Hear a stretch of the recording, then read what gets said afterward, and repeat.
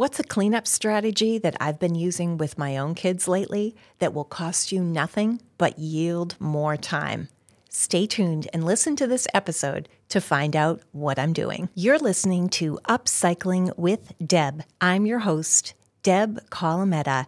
You can find me on Instagram, Facebook at Deb Colameta, or you can go to my website, thedebsite.com. I hope you'll go there and download your free guide on how to responsibly get rid of your things, your extra things. Kids are kids. They love having little gadgets and things that they get at birthday parties and all these little things that contribute to the clutter.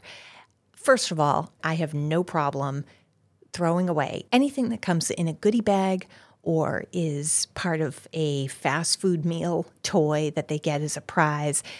Anything like that, if they're not looking at it and I've been moving it around and it's sitting in random places in the house, I have no problem just disposing of that or kind of getting rid of that and encouraging the kids to do that as well, making sure that they're developing that skill of knowing when to throw things away. When is it okay to throw it away? And I have to say, for the most part, my kids do a pretty good job of keeping their rooms clean.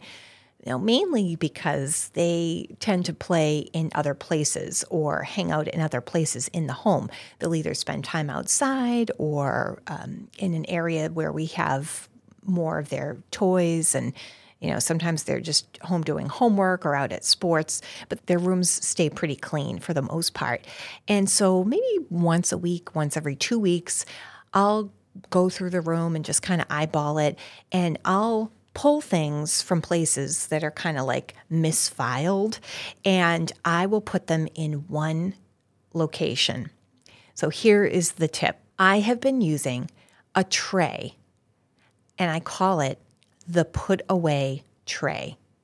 The put away tray. Now, you can find a tray at the Dollar Tree or at a discount store. Just something, doesn't have to be too heavy duty. It's a serving tray. And you're basically serving them their clutter that they need to be putting away.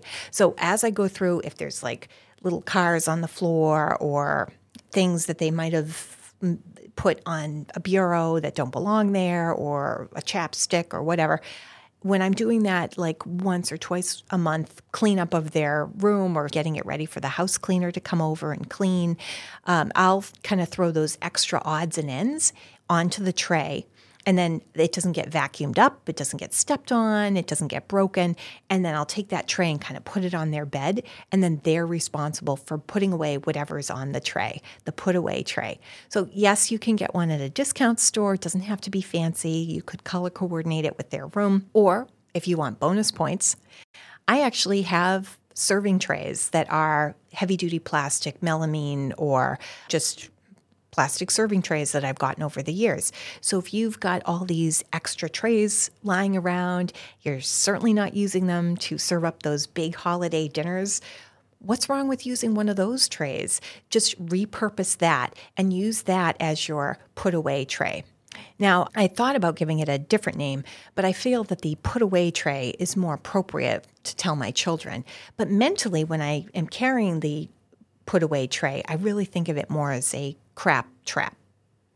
Now, some friends I know, they don't stop and do the intercession step of putting it on a tray and asking the kids to like deal with that extra clutter or make some choices on it. So if you have something that's been hanging out in the tray and you keep finding it and it's kind of driving you crazy, maybe it's something fragile or something that they need to get rid of or whatever. If you're repetitively finding it in odd places, maybe it's time to just get rid of it. Maybe they don't know what they need it for. Maybe they don't need it anymore. So if you're done with the put away tray, you could actually take it to the next level and put that excess that nobody knows what to do with, put it in that bucket. I choose to call it a chuck it bucket, which means if it's in this space and you're not using it, you don't care about it, you haven't asked about it, I'm going to chuck it. But other friends name it something else. So we'll just leave it at that. So I encourage you to use a put away tray or a crap trap for your kids to get them into the idea of putting away their things and refiling things and making decisions about how can I keep this place from just becoming overwhelmed with those little tchotchke things. What can I throw away? What just doesn't have meaning to me? Or on the flip side, if you find a piece of nice jewelry and it's sitting on the floor, where can I put it that it's in a safe spot, that it's not going to get vacuumed up or thrown away? Keeping your space clean, knowing how to manage your space, and one day you'll manage an apartment, one day you'll manage a house. All of these are important life skills. And while I'm not going to be too obsessive about what they keep and what they toss, again, not a minimalist here. Nobody's going to accuse me of being a minimalist. I do think it's important that we have a certain amount of order in our home. That's when things get lost. When we have these things and we're in a rush and we kind of throw them where they shouldn't be, we start to lose things. And we need to have it so that, we have that order in the room, and then we have that order in our minds and our thinking. It makes it easier. If you're, always scrambling, looking for something, you're looking for your chapstick, you're looking for your keys, everything should kind of have a spot where it goes. If things get unorganized, the put it away tray helps to let your child do a reset. So you're helping them, and then their responsibility is to notice what's on the put away tray and to kind of clear it. And if they don't get to it every day, not a big deal, because you're not tripping over the stuff. You can kind of move it easily if you need to until they have time to really mindfully put it away. Because it doesn't really help if they just take it off the tray and put it, back in front of the books on the bookshelf or on their bureau or someplace where it shouldn't be. But it helps them to develop that independence. And then you don't have to be nagging people to clean up their room.